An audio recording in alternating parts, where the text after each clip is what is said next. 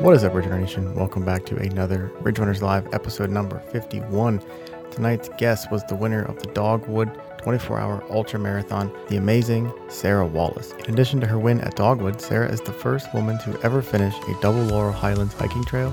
And to top it off, she even made a guest appearance in our most recent film, Rim to River 100. She was a great guest, and we hope you enjoy this episode.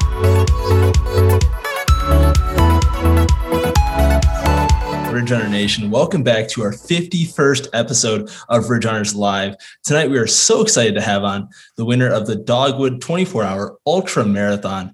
In addition, last year, she became the first woman ever to finish a double Laurel Highlands hiking trail, FKT, which is 140 miles, coming to us all the way from Pittsburgh, Pennsylvania. Ladies and gentlemen, without further ado, Sarah Wallace, how are you doing? I'm doing great, Wes. Thanks so much for having me. I'm really excited to be here. Oh, we're so excited to chat with you, especially all things the FKT, all things Dogwood 24-hour, and just so many other awesome things that you've done recently.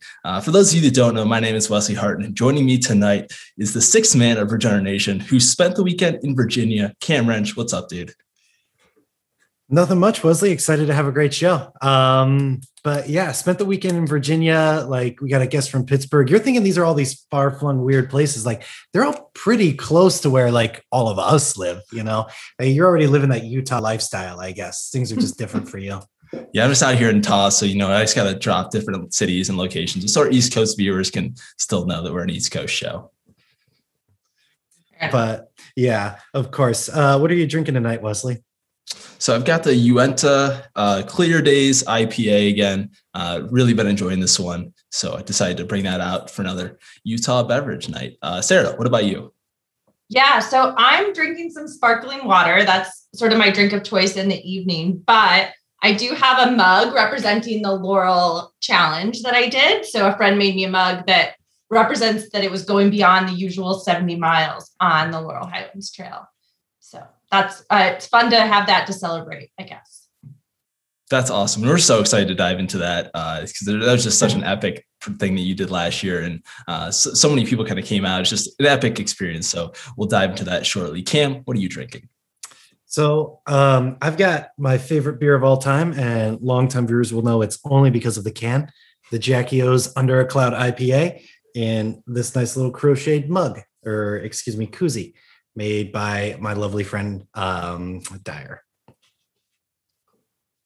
Well, as always, you can find the show on YouTube, Apple Podcasts, and Spotify. We're on Facebook, Twitter, and Instagram. If you're on Strava, join our Strava club as well. The name is Ridge Runners on all platforms. Sarah, before we dive into the races and the FKTs and all these other epic achievements, take us back to when the first time you decided to lace up a pair of running shoes. How did you even find running? How did you find trail running? And just take us back to those first couple steps when you were out on the trail. Yeah, absolutely. I think this is a really fun story. A lot of runners, we end up chatting about this, right, when we're out on the trail or out on the road. So I started running back in middle school. My dad is and always was a runner, and that was something I knew growing up. And I didn't exactly take to a lot of your typical ball sports because I'm not incredibly coordinated. And so I think running was a place that I could go and not get cut from a team. And so I started running early on in my middle school days. And one of the things that I really found, and I found still to be true today, is that groups like this, like middle school track and high school cross country, and now other running groups, are just such a great community. And you have really lasting friendships in those communities. And so that was one of the things that kind of kept me running. But that was road running. And I really didn't get into trail running and then ultra marathoning until the end of 2017. There were maybe some hints that I was going that direction, but I was a longtime marathoner. And my friend Kristen and I signed up for a race in Ohio, the Bigfoot 50K.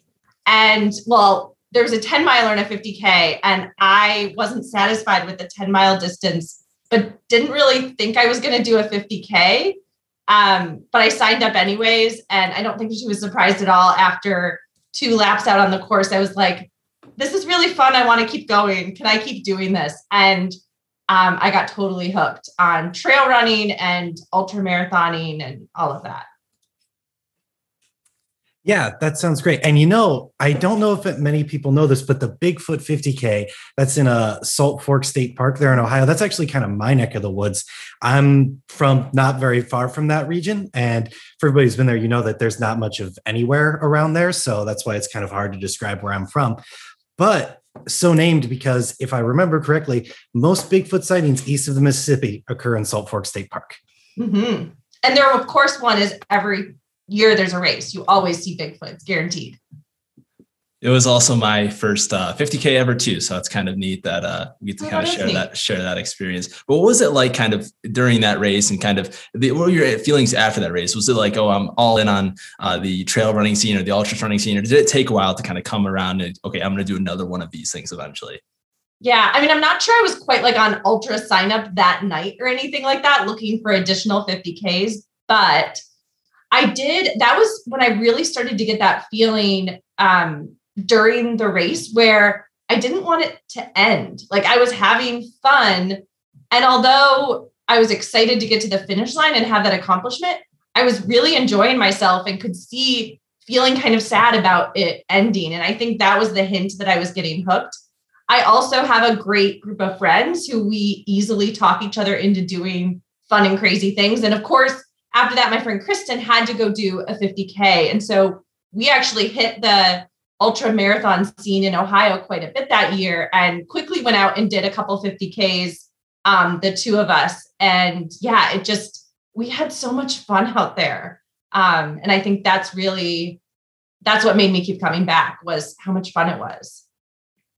For sure. I mean, just the ultra running scene and the trail running scene is just so spectacular, especially at certain races when you kind of get to just have the community there and it's totally present throughout the race. And that's kind of what happened. It appears from an outsider looking in at the Dogwood 24-hour ultra marathon that you ran this 2 weekends ago now. What was that race like? Why did you decide to sign up for that one? Was it your first 24-hour race? What were your kind of expectations going into it?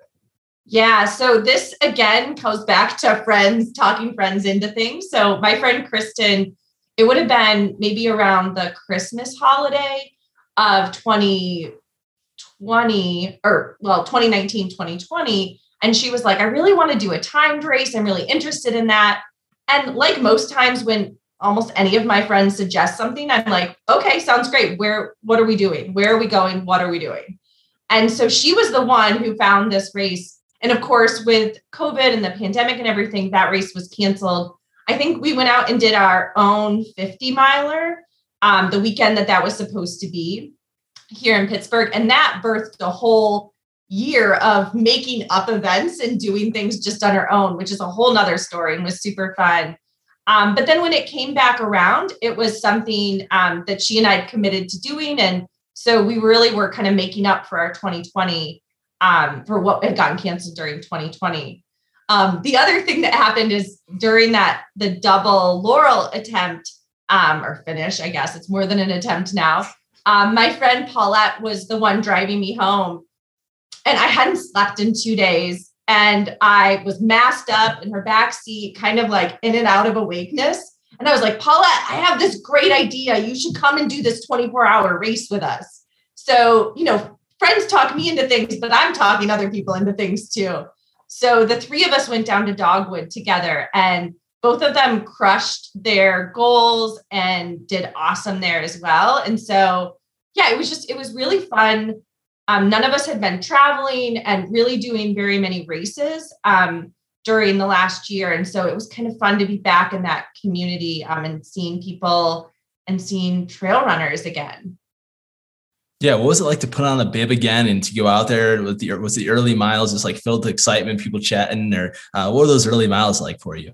Yeah, so I ran with Kristen for the whole first lap, and that's pretty much what we do. And we chit chatted, and it felt great to be out. It felt good to see other people. The race was very COVID, had a lot of good COVID precautions, and so I didn't feel kind of nervous or concerned about that. And the trail, I'm originally from Michigan. The trail in some ways reminded me of some areas of Michigan, a little hillier than where I'm from, but it had these beautiful lakes. And so I kind of felt like I was back home.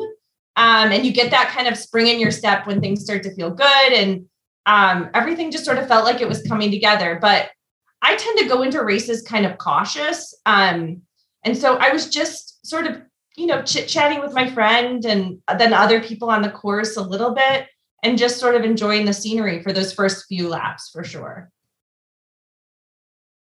Yeah, totally get that. And we got our very first question from the chat tonight. It actually came a little bit earlier, but Andrew Buck Michael, our favorite weatherman here at Ridge Runners, says, love hearing more 24-hour chat. What are the top 3 things Sarah would change? And then he also followed it up with any tweaks to nutrition. So maybe he's looking for some specific advice. We know he just ran a 24-hour. Yeah, absolutely. And I'm not sure if this is specific to a 24-hour or just any attempt that has you go at night. But for me, one of the things I realized I was a little out of practice with was running at night. I do that a little bit less in the winter. I think a lot of people do naturally. And then I hadn't done anything overnight since the end of December, I think.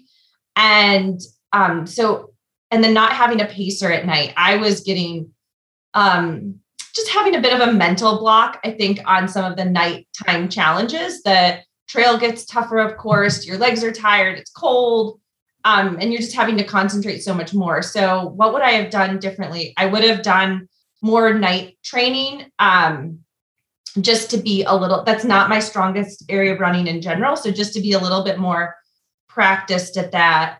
What else would I change? I really think that's probably the biggest thing. I did let myself get a little too cold. I probably should have thrown on pants a little bit earlier at some point.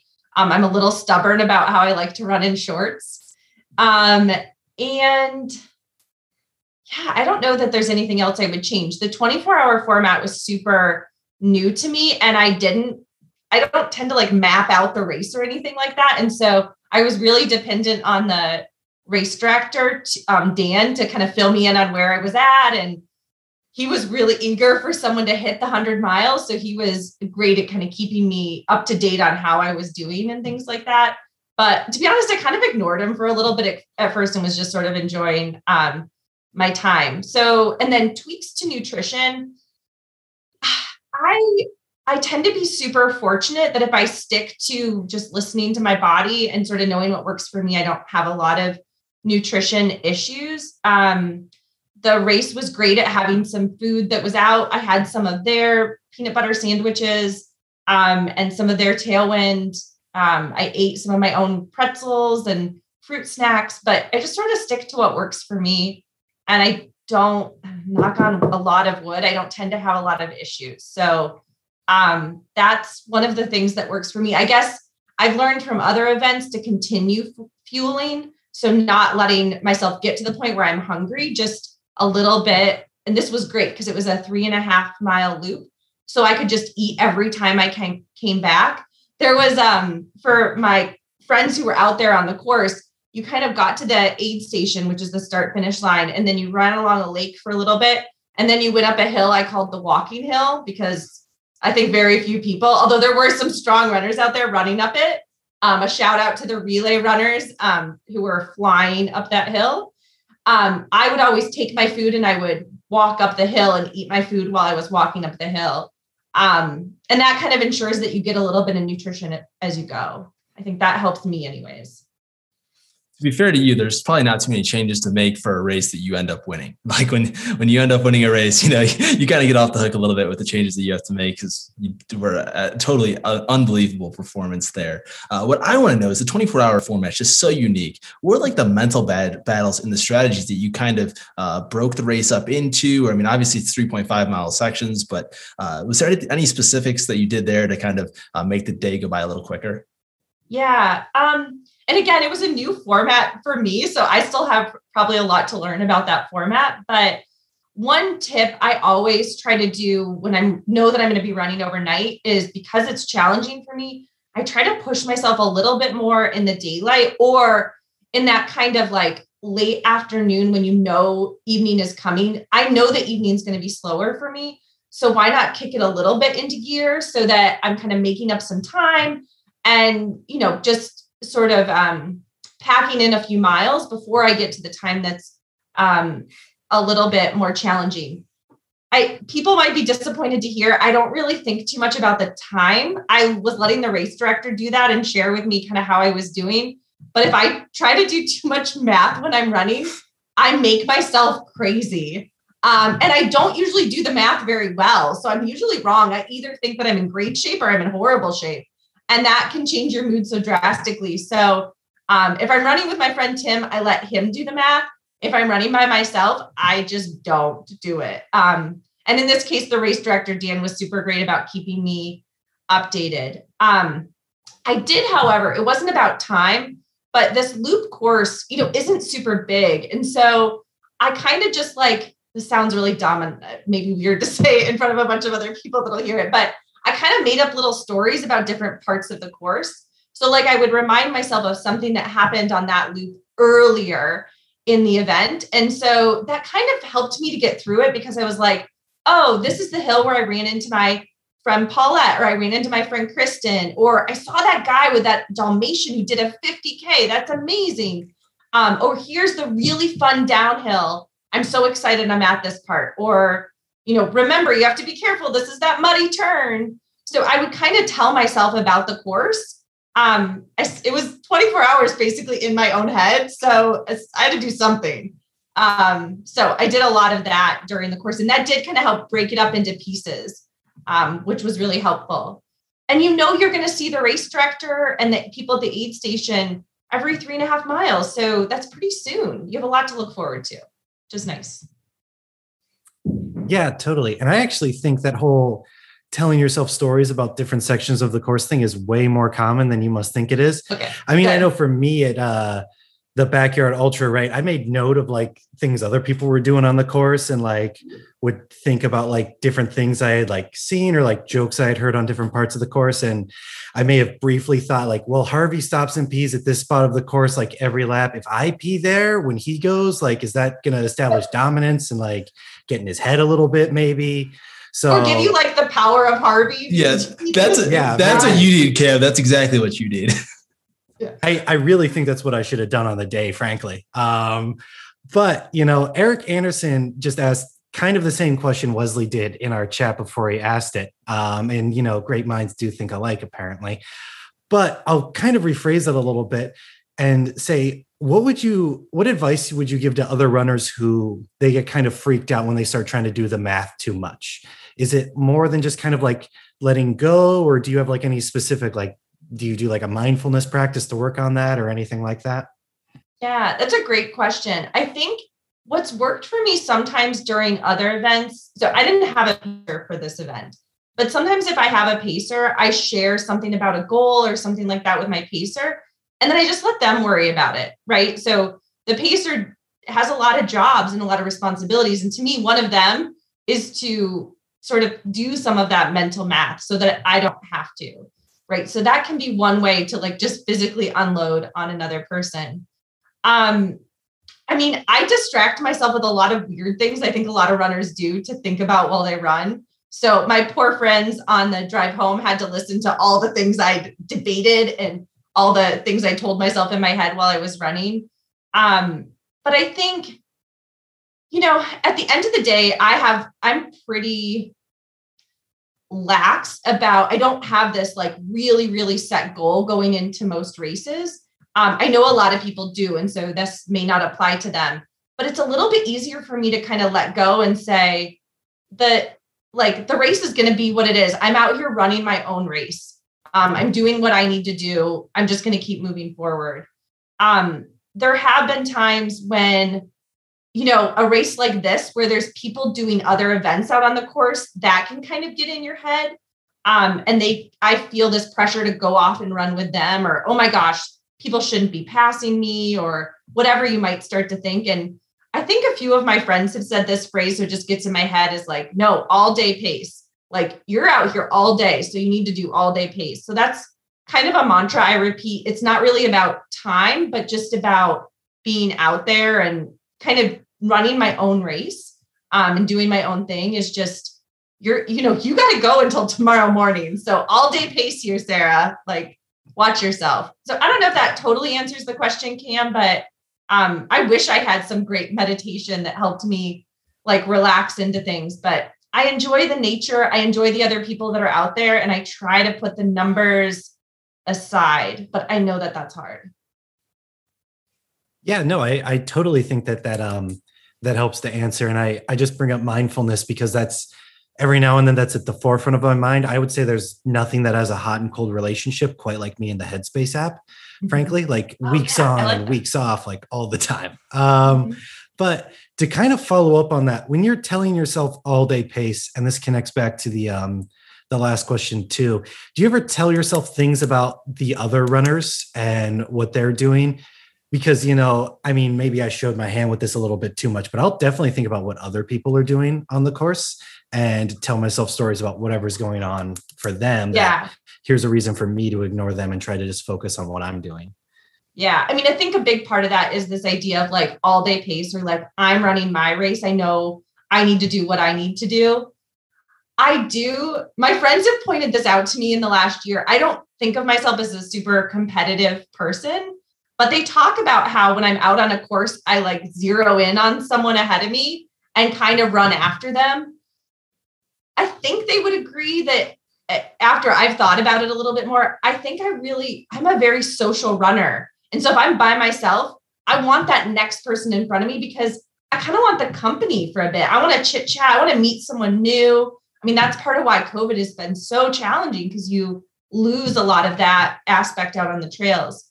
And so, yeah, if I'm thinking about other people, it's typically like, I wonder if I can catch up with that person. I bet I could chit chat with them for a while. It'd be kind of nice to have someone to pace with for a little bit.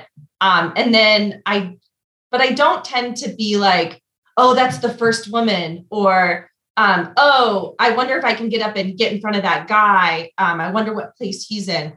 In a format like this, it was so hard to tell where other people were at and what event they were doing. So it's just a lot of, good job, runner. And where's the next person I can talk to? Yeah, that social aspect really does make me kind of go after people, which is funny. Competitive nature kind of comes in different ways with different runners. And I think that's always super neat to see. Take us into like the most challenging part of the race. Obviously, there had to have been a dark part in the race. When did it happen? How did you get out of it? And just what was that process like? Yeah. And I have to be honest, I've had some challenging parts in races before, but never quite like this event. It was in that tricky time that I think 2 a.m. to 4 a.m., somewhere in there, right? So morning is still a ways off. I knew from the race director that I could probably hit 100 if I could just keep going, but I had been alone a lot. The course cleared out a lot at night, so I wouldn't see a lot of people. I didn't have a pacer. I've never run overnight without a pacer. My friends had gone to sleep, much deserved sleep. And thankfully that meant they could drive home the next day.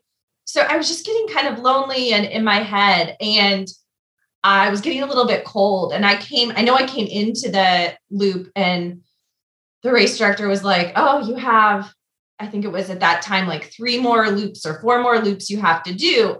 You can make it, you can do it. And I was like, I don't know. And I've never said that during a race. I'm always like, oh, I got this. It's going to be challenging, but I can do it. And I was like, I don't know if I have it in me. And he's really great. He's like, go out and do another loop and see how you feel. And I did. And I came back and was just as sort of desperate to stop. And I was looking for external permission to stop. I wanted him to tell me I could stop, or I wanted a friend or someone to just say, it's okay. You're going to get 90 something miles. That's a huge accomplishment. You're tired. It's fine. You did the best you could. So he didn't tell me that. He did say I did really well, and if I needed to stop, I could. So I told the race director I was going to go over to my little spot and put on some pants, try to warm up, and I'll see what I do. And I still kind of can't believe I did this, but I walked over to my little spot and I was going to get some pants on. And there was a guy sitting nearby, and I was like, hey, are you going back out? And he was like, I don't know. I don't know if I'm feeling well, maybe not. And there are no really other runners around at this point. Most people are kind of out on the trail, maybe sleeping, who knows what. And I was like, so I need to go on about 20-minute mile pace, maybe a little bit faster. And I have 2 more loops plus a mile loop to go. You want to go? And to his credit, he was like, yeah, let me grab a coffee. So I put on my pants and he grabbed his coffee and we headed out on the trail. So this complete stranger who I'd never seen during the race actually took me through my last 2 laps plus the mile loop we have to do. So a huge credit to him. But that's the low point, and that wouldn't always work. You don't always have a stranger and you can't always talk them into just doing whatever with you. But trail runners are awesome and they help each other out. So that was a great way to help me like pull out of that very dark place where I was kind of done. And he was able to help me with that. And then we laughed a lot about my need for external permission to stop, right? You know, I'm a grown up, I can make my own decisions, but yeah, it was a low point, but followed by a kind of hilarious high point in a lot of ways. Yeah, that's a really great story. And it really shows just like the power of this community. And one of the things I really love about it. And Jordan, I promise I'm going to get to your chat question in a second. And if I'm placing that profile picture correctly, shout out to you for being the dude who can probably bench press the most in Ridge Runner Nation. But Sarah, I want to dig into something that you mentioned there about wanting to quit and being like, well, I've already done so much, you know, anybody would be happy with this. Like, I've already done so much more than 99.999% of the population, you know, like who even signs up for these things, right? What do you think, when you think about things like that, how do you justify it to yourself to keep having these bigger goals, you know, when a normal person, and not to jump too far ahead, right, would just be excited to backpack the Laurel Highlands Trail? You're like, well, I'm going to run it. And then I'm going to run it twice. Yeah. I went through a lot of thinking about my running. I want to say it might've been 2 years ago or like a year and a half ago. And it is a little philosophical, but it went through running, but also other parts of my life where I felt like I needed to challenge myself and take some more risks. And think of so I have on my phone, the Man in the Arena speech, where it's this idea of like, don't sit on the sidelines and criticize other people, but get out there and do it and toe the line. And my friends and I would talk about this idea. I would make them talk to me about it when we were out running, this idea of sort of looking for the next thing that will challenge you. And that doesn't always mean going a further distance or longer time. It maybe means a challenging course, or for me, doing this race without a pacer at night, or a lot of my friends who did amazing things during COVID, unsupported events where they would go out and we would run 100 milers for fun, or their first trail event over, you know, their first ultra distance. We did a lot of that during COVID. And I think, so that's really what was kind of motivating me for like the last year and a half or so, was this idea of not really looking for the edge, but a little bit like putting yourself in situations where you're not confident you can finish. I spent a year doing a lot of 50Ks and felt really comfortable with the 50K distance, which sounds ridiculous even to say now, but it started to make me realize I was getting a little comfortable. And so I'm just looking for things to kind of make myself uncomfortable and sort of push myself to see what I can do, which again, not just in running, I think in other areas too. Yeah, that's an incredible mindset to have. And it's obviously taken you to pretty awesome places so far. Let's finish up. Let's wrap up the Dogwood 24-hour ultramarathon. What are the emotions like when you kind of crossed the finish line? You were finally done. And then what do you think about, like, when you look back at the race now, having it been almost a week afterwards? What are your emotions on the race? Yeah, well, first of all, I do have the best friends in the world. So my friends had gotten up and were out. I don't even know how they knew where I was on the course or anything. So they'd gotten out, saw me come in to where I still had a mile left to go, and were cheering me in the whole way. And that just, there's nothing like having, you know, seeing those familiar faces. And you can tell they're excited. And the race director was so excited. And it just is so nice to have other people sort of sharing in your joy, right? So you're happy and excited, But I think it was very few of us around at that point. But having my friends and the race director, and it feel kind of some shared celebration, I think, coming in. So that felt great. There's nothing like finishing in the beginning of the morning, right? The lake was beautiful. The sun was coming up. It was a great feeling. And there were the few people that were around were the people who had gone the furthest. And my friend Kristen was the third female finisher. And so there was a small collection of us around to get awards and things like that. There was another 100-miler finisher. Ben came in and finished 100 miles after me. So it was there was a lot of excitement and sort of shared celebration, which was really fun. And then afterwards, I was tired. I slept in the car first. I took the first shift of getting to sleep in the car. And I came back and I was feeling a little beat up. My trail running has been a little bit less in the last few months. So feeling a little beat up, but I'm happy to be back and running with friends again. So yeah, a pretty nice finish, but I have to be honest, Monday, it's just like, well, back to work, go back, be a normal human, do your job, do, all the things you need to do. So. Well, that's always the toughest part about running an ultra, especially when it goes into Sunday and whatnot, is having to go back into work and be a human again on Monday. Yeah. You mentioned Ben. He's a familiar name to Ridge Runner Nation. He's 22 years old. He's done Ohio's Backcountry Ultra and absolutely crushed that race a couple times now. So congrats to Ben on being the other 100-mile finisher as well. Cam, I think you had a chat question here. Yeah, we do have a chat question. Jordan, I told you we were going to get to it. So he says, what advice would you give to an ultra runner who wants to go from 50 miles to something longer, like 100 miles? Yeah, I'm certainly not the expert on this, but I do feel like I've had really good fortune. Keeping in mind that I just did that during 2019, so it wasn't so long ago. But for me, I felt like I needed that 100K stepping stone before I went further. So I did do a 50 miler and then 100K before I went on to the 100 miler. But I really think the big trick there is, I was talking to a friend about a friend who is not a runner or isn't a big runner the next week. And she was like, what do you mean you were running overnight? I'm like, well, if you run for a long time, you have to run overnight. It's kind of part of what happens.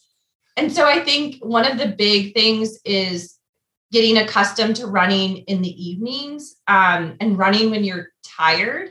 I mentioned to you guys when we got on this call that this is a bit past my bedtime.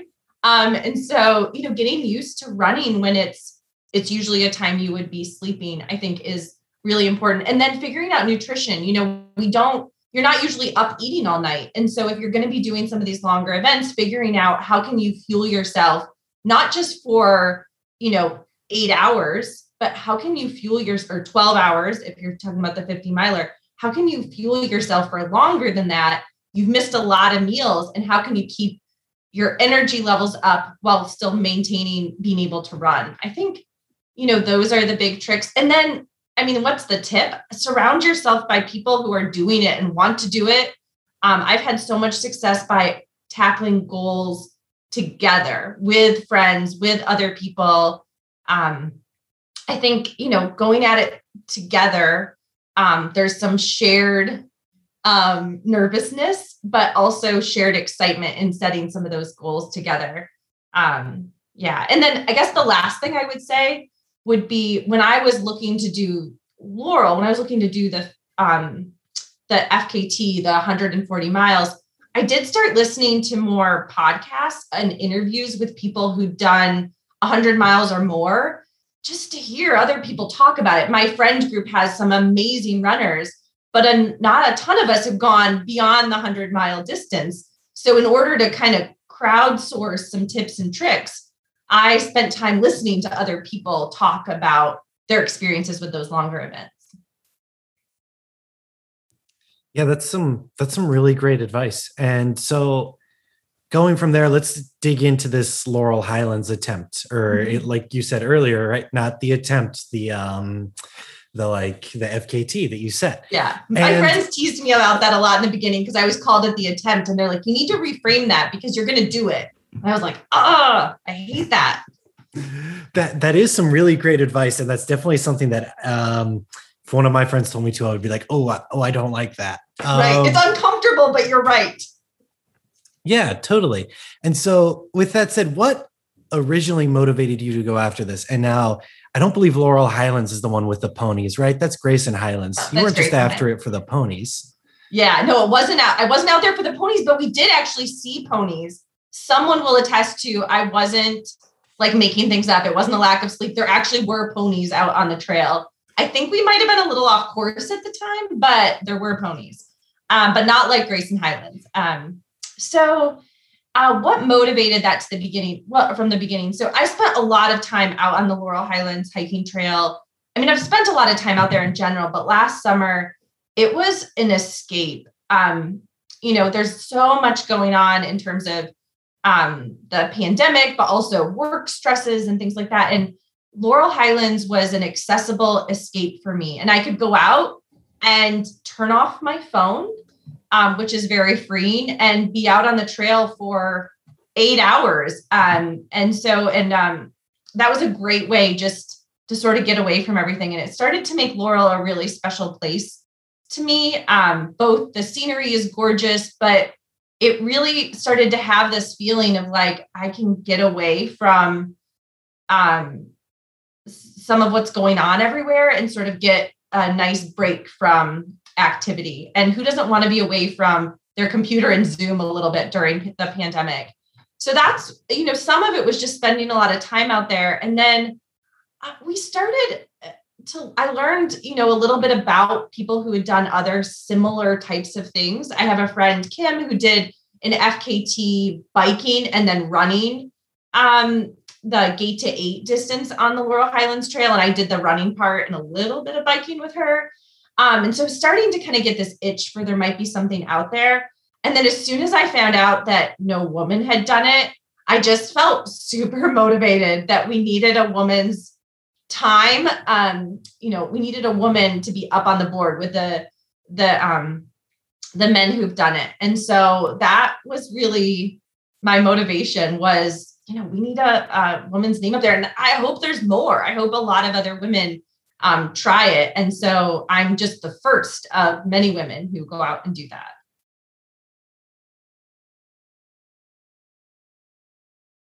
Sorry, left myself muted. As you said, rookie mistake. People really excited to get off Zoom, right? I'm actually not excited to get off Zoom because I use Microsoft Teams for work. So there you go. Just saying, shout out to Rivercap. But anyways, to kind of follow up on what you said with, this was kind of like your escape and your special place to go. Do you think of this, FKT more as like a celebration of your relationship with this place than like an athletic achievement? Or is it kind of in that gray area of both where it fills in like a lot of the same or sort of like emotional buckets for you, where you worked really hard and you achieved this really hard thing, but then you also celebrated this beautiful place that means a lot to you, like emotionally?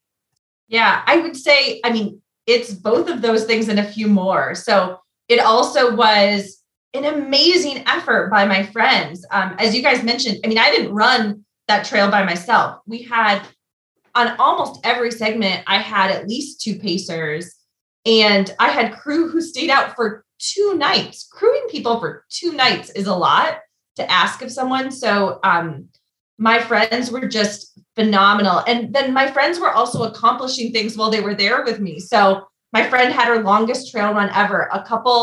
I think 2 people had their longest trail run ever. It was the first time for some of them on Laurel, right? It was for some of them, the first time running at night. So there were a lot of cool accomplishments, even amongst my friends. And then a lot of people who just don't usually get to escape day-to-day life were able to come out and run in the middle of the night because that's a time that they were more able to get away. And so having, all my friends out there, it also, I did definitely feel the like athletic accomplishment that, that's a long time to be out there. But I also was, like you said, celebrating this beautiful place. We had perfect weather, and I thought coming into the end, so people who are familiar with the trail will know it's pretty treacherous in the last few miles if you're going the opposite direction because you're coming down some tricky hills. And I was just enjoying every minute of it. It was, beautiful. The trail is just a familiar, fun place to be. It unfortunately, if you guys haven't heard, caught on fire earlier this week. And so they're still reporting back on how the trail is doing. But it's just such a special place. So it was all of those things, I think. Yeah.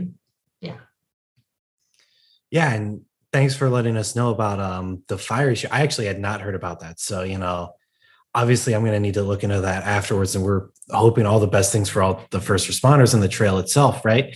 But I was also kind of thinking when we first asked you, you were like, well, I've got to get a women's time on the board, right? Yeah. Like I'm going to be the first one.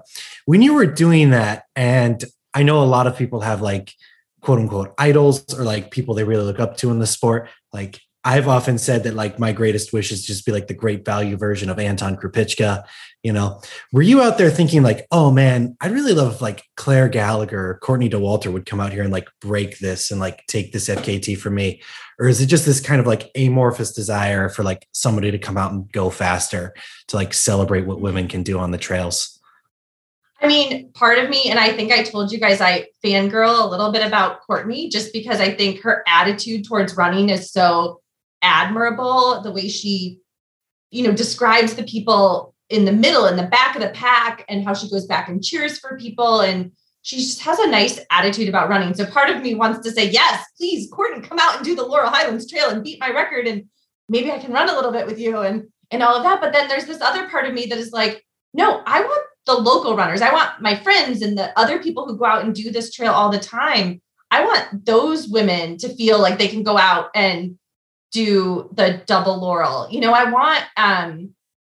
want it to also be something that's shared by people in the area, the people who are my friends and other trail runners around here. I think, as much as I'd love to have some big names come out and do the trail and bring some attention to it, there's also just this feeling of wanting people to feel like it's doable and that it's a fun way to spend a couple of days.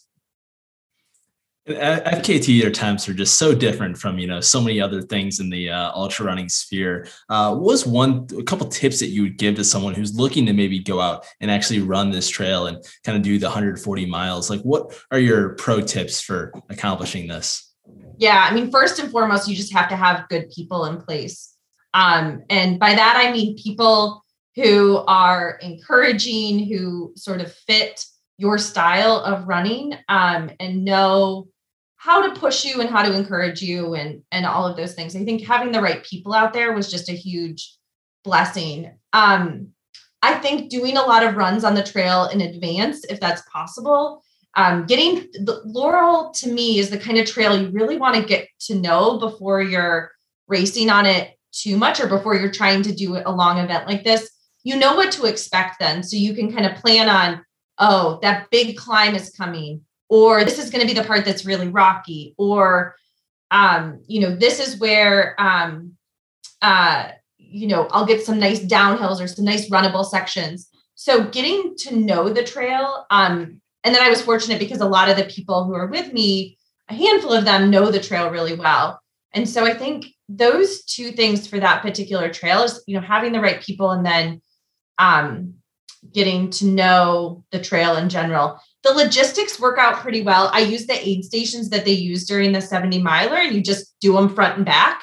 And so that part worked out really well. My friends will tell you that I tried to work out the logistics, like we picked spots and things like that, but then they were working behind the scenes the whole time to make sure the right people were in the right spots at the right time. Because, once I'm out on the trail, my phone's off and I'm not in charge of that anymore. Having the right crew is obviously a super big, important task, obviously, when you're going into something epic like that. I want to know, what was like the most incredible part about the entire experience? Was there any one moment that just jumps out at you as like, this part was just out of this world, basically, just totally incredible? And when you look back at your experience, this is the one thing you kind of think about. Yeah, I'm going to have to probably pick a couple. But honestly, the whole event was just really, like, I truly was enjoying myself. Hitting the 70-mile marker, so that's where you turn around, that felt really special. And there were some antics going on with my crew. So they were all in a cheerful, good mood. It was morning when I made my way in there. And so that was a great feeling. That started to make it feel doable. Like, well, if I made it here, all I have to do is turn around and go back. Like, I could probably do this, that kind of feeling. The second night of running, I'm not going to remember the mile marker after I just said it's important to know the trail, but there is kind of like an overlook where you look out and the stars were just beautiful. And being someone who lives in the city, I don't always get the glimpse of the stars like that. And so that just kind of gave me like a peaceful sort of introspective sort of moment. But then by far the best, for the last bit, my whole crew, so Paulette and Kevin and Jordan were my like main crew people, along with a number of the pacers. We sort of all ran as a group into the finish. So not everyone was able to stay out, obviously, and do the end with me. But I think we had like a handful of people, maybe 8 people or so, who ran into the finish together. And I was excited. I was so sad about it ending, but I just felt, just pure joy, I think, in that moment. And I did make us go. I wanted to make sure the FKT counted, and I just was nervous about that. So I made us go to like a really far parking lot to finish. So we like ran over, and there was pie and donuts and, all kinds of good food. And it just, it felt really good. And then I got home to Pittsburgh after someone drove me back, and my friends had made a giant sign congratulating me, and had all kinds of goodies waiting for me. And it just was, I felt very embraced and supported. So I don't know, that's kind of a long answer to a special moment, but it was a couple of highlights. And then the finish, obviously a really special moment. And so that is a really long answer, Sarah, but like, that's a really warranted long answer, like all of those were things that like really do sound like they brought you a lot of joy and a lot of happiness. And so what I wanted to follow up with that and ask, because you were talking about how fun this was in the moment, there's a lot of talk in the ultra running community about like type 2 fun, right? Like things that are fun, but it's not fun to do. It's fun to talk about. Was this Laurel Highlands FKT double crossing for you? Was it just fun to like, was it type 1 fun, or were there moments of like both? It kind of was. And I feel like people might hate me for saying it, but this in particular, honestly, I didn't have a bad moment on the trail. Maybe the only like lowish moment was when we decided I should try to sleep. And so I loaded into the back of a friend's car that tucked me all in. I was nice and warm, but everybody was outside and I wanted to talk to them and I wanted to keep running. And so every moment of it, I was having fun and a blast and just enjoying the conversations with friends. So yeah, it really was. It was type 1 fun for me. That's awesome. Well, we were super excited to hear that story because obviously when we kind of saw it happen, we were like, oh, this is just unbelievable what just happened. So thank you so much for sharing that story with us and kind of all of the endeavors that happened out there. I want to know now, what are your plans for the rest of 2021? What year are we at? I have no idea. I know. No one does. Yeah. So I'm not a great planner. There have been years where I had sort of big goals out there. This really hasn't turned into one of those years for me yet, which feels a little late to be saying that. But I am doing the Laurel Highlands Hiking Trail 70 miler, which I've never done. So I'm nervous. And people tease me about that because I've obviously done it. But I've never done it as an event. And I'm nervous. But I also have, again, a core group of friends who are going to do it. A lot of them, some of their first trail races or long runs. And so I'm excited for that event coming up in June. I am signed up for Eastern States. I was signed up last year for Eastern States and was kind of pumped about doing it. I paced a friend a couple of years ago, and pacing that was one of my favorite times running. It's a great memory for me. So it was, again, about towing that line and putting a challenge out there. It was something I wasn't sure I can do. So that was postponed from last year and will be on the docket for this year.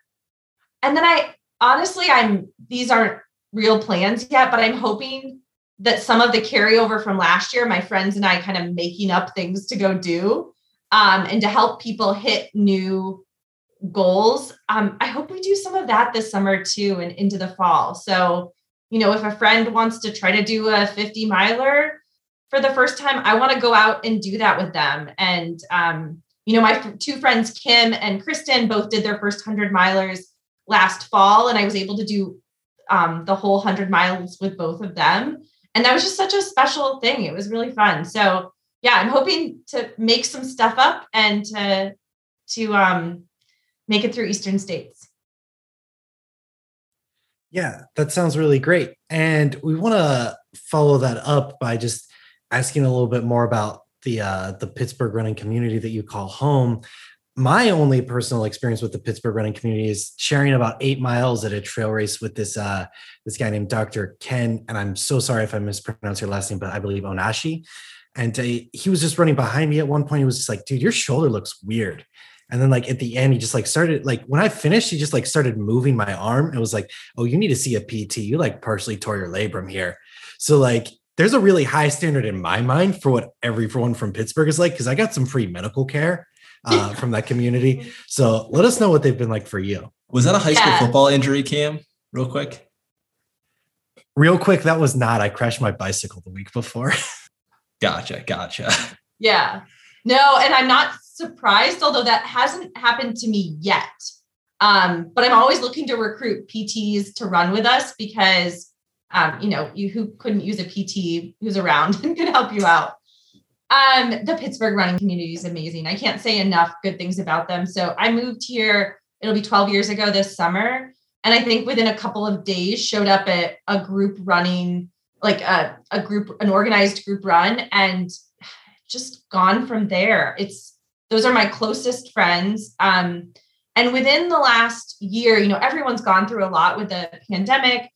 The chance to get up and run with my friends every morning, and we've followed a lot of protocols to be sure that we're being safe and kept our groups really small, but it's been my lifeline to have these friends that I've made in Pittsburgh to meet up with me, to run and chat in the mornings, to enjoy some miles with, to talk about the stresses of life with, and things like that. It's just been such an amazing community. Before the pandemic, we're a tight-knit group. We travel together and do runs together and support one another in our events and things like that. It's just, I was part of the road running community for a long time. I now straddle the road running and trail running communities, and there just aren't any better people out there than the folks that you'll find in the running community. They're just the best.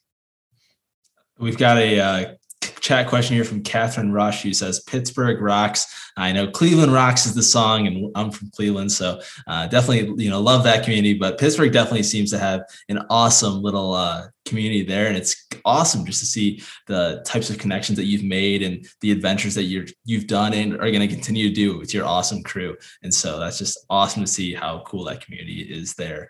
Yeah. If you've made it this. Thanks, Wes. Can I tell you a tidbit that's actually my mom?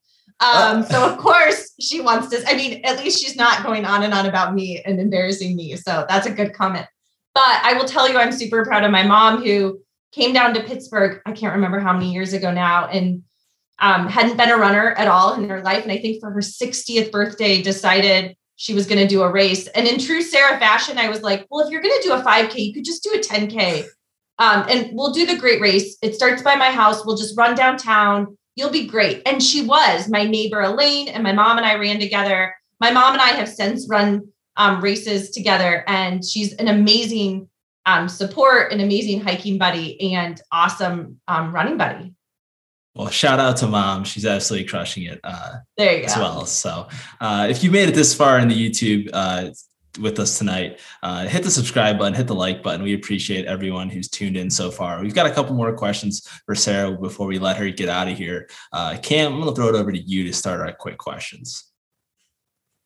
Yeah, of course. Thanks, Wes. And we're going to start our quick questions off with our favorite of the quick questions, which is, if ultra running had walk-up songs like baseball, what would yours be? And we're going to modify just slightly And if there's a song that you could kind of just like scream into the woods, what would that be? Well, I don't scream, but Kristen and I love to sing, or at least I pretend like she likes to sing with me. You Can Call Me Al by Paul Simon. So we have a lot of fun with that song out on the trail. And if it's late enough at night and we've had enough caffeine, you might see us trying to do the dance from the video. So that's definitely a trail favorite among many ridiculous songs that get sung on the trail. That's just incredible. We've had a lot of talk about singing on the trails. I know Liz Anjos in particular, right? Like professional singer out on the trail sounds really great, but never any dancing on the trails. So that's really great to hear. Yeah, well, we have to dance because we don't sound very good. See, and I don't sound very good, and then I don't dance. So fair enough. Yeah. But so to follow up, what's the one thing you can't leave an aid station without? Yeah, it was hard for me to name one thing, but I'm a pretty straightforward person. So I like a piece of peanut butter and raisin sandwich. I'll sometimes make those for myself. I like my Tailwind, some caffeine, Dr. Pepper, if I can be picky, and fruit snacks. And, I've been known to enjoy a donut in the middle of the woods if someone brings me one. All right. Well, we're going to have to add that to the list if we ever show up to film you at a race. Fair enough. Yeah. Do you have any pre-race rituals, Sarah? Yeah. So I'm not a big ritual person, but notoriously I overpack for every race. And so, that feeling of I'm going to be running for 24 hours. So I probably need 24 pairs of socks. And then you end up wearing the same one pair of socks the entire race. That's typical Sarah. All right. Sounds good. We know plenty of other people who have that same problem. And it's really hard to not listen to that what if monster when you're packing. But yeah. And then, so do you have any big post-race indulgences or any special meal that you eat after you finish something? Yeah. So not just post-race, but I'm a huge pizza fan. If you know me, you know that pizza is a main staple of my diet. And I do love also fresh fruit, particularly blueberries. I can eat by the container full. And then last but not least, I'm very fortunate to have a friend who likes to bake and will many times after a long run will make us pie. So post-run pie is a lot of fun too. That's really great. And anyone who has a friend who likes to bake, you've really lucked out. I don't think they often know how appreciated they are, but right. We're talking about pie from scratch and her partner makes pizza from scratch. It's the most amazing people to be friends with. Well, now, Kim, we're friends with someone who is friends with someone that makes that. So we can just send them our address and we can get the same treatment. I think that's how that works. You guys up. Would love to hear it. I was actually just going to say, I'm imagining a household in which there is every kind of pie imaginable and it's perfectly homemade. That's the dream come true, I think. Yeah. But yeah. So, Sarah, if you could run with one person in the history of the world, even if they weren't a runner, we're going to say they're going to keep up with you and your pace and have a nice conversational long run. Who would it be? Yeah. I told you guys earlier about my sort of fangirl about Courtney Dauwalter. I'm not great at following all trail runners, but when there's trail runners out there like Courtney, and there's many like her who just have this great attitude and approach to running. It's hard not to want to share a few miles with them. But if I'm really truthful, I get to run every week with the exact people that I want to run with. My close friends, when I'm home, my close friends there and my family there. I'm pretty fortunate that way. That's a really beautiful answer, and we really appreciate it. Sarah, do you have any sponsors, friends, anybody else you'd like to plug, shout out to right now? Yeah, I mostly hit on those people, the people that I get to run with most often during the week. I think they just have such a special place in my heart. So just a huge shout out and thank you to my Pittsburgh running friends, of whom there are many. Yeah, sounds really great. Well, Thank you all so much for joining us, Sarah, especially. It's been a really just incredible show tonight. You just listened to Ridge Runners Live with Sarah Wallace. Wesley Harton was your host, along with me, Cam Wrench. Sarah Wallace was the winner of the Dogwood 24-hour 100-miler, along with being the first and only woman to complete a double Laurel Highlands hiking trail finish. She also, if you haven't seen it yet, has a cameo in our Rim to River 100 film that we've got up on the channel. I believe she comes 1519 is the time code. 1519. Ooh, good. Yeah. Thanks for reminding us. I was just about to read that, Wes. Anyways, it was so great to meet you there, Sarah. And you also had an incredible performance at the Rim to River just a couple weeks after the Laurel Highlands hiking trail FKT, if I remember correctly. That is right. And I was willing to sacrifice the Rim to River, like feeling like I was in good shape for that, to do the Laurel Highlands. And then I came to Rim to River and had the same feeling. It just felt amazing. It was a beautiful race. You guys did a great job with the documentary. It highlights what a special thing it was and what a great event it was to be part of. Yeah, we were so stoked to be down there. If you haven't had the chance yet, definitely check out that documentary. It's just here on our YouTube page. We appreciate the nice comments so much, Sarah. Anyways, we're going to close the show out tonight. Shout out to everybody in the Pittsburgh running community. You all seem so wonderful. We're going to have to head down there really soon. Please do. Yeah. And so this was Ridge Runners Live with Sarah Wallace. Thanks for joining us. Good night, everybody. Bye, everyone.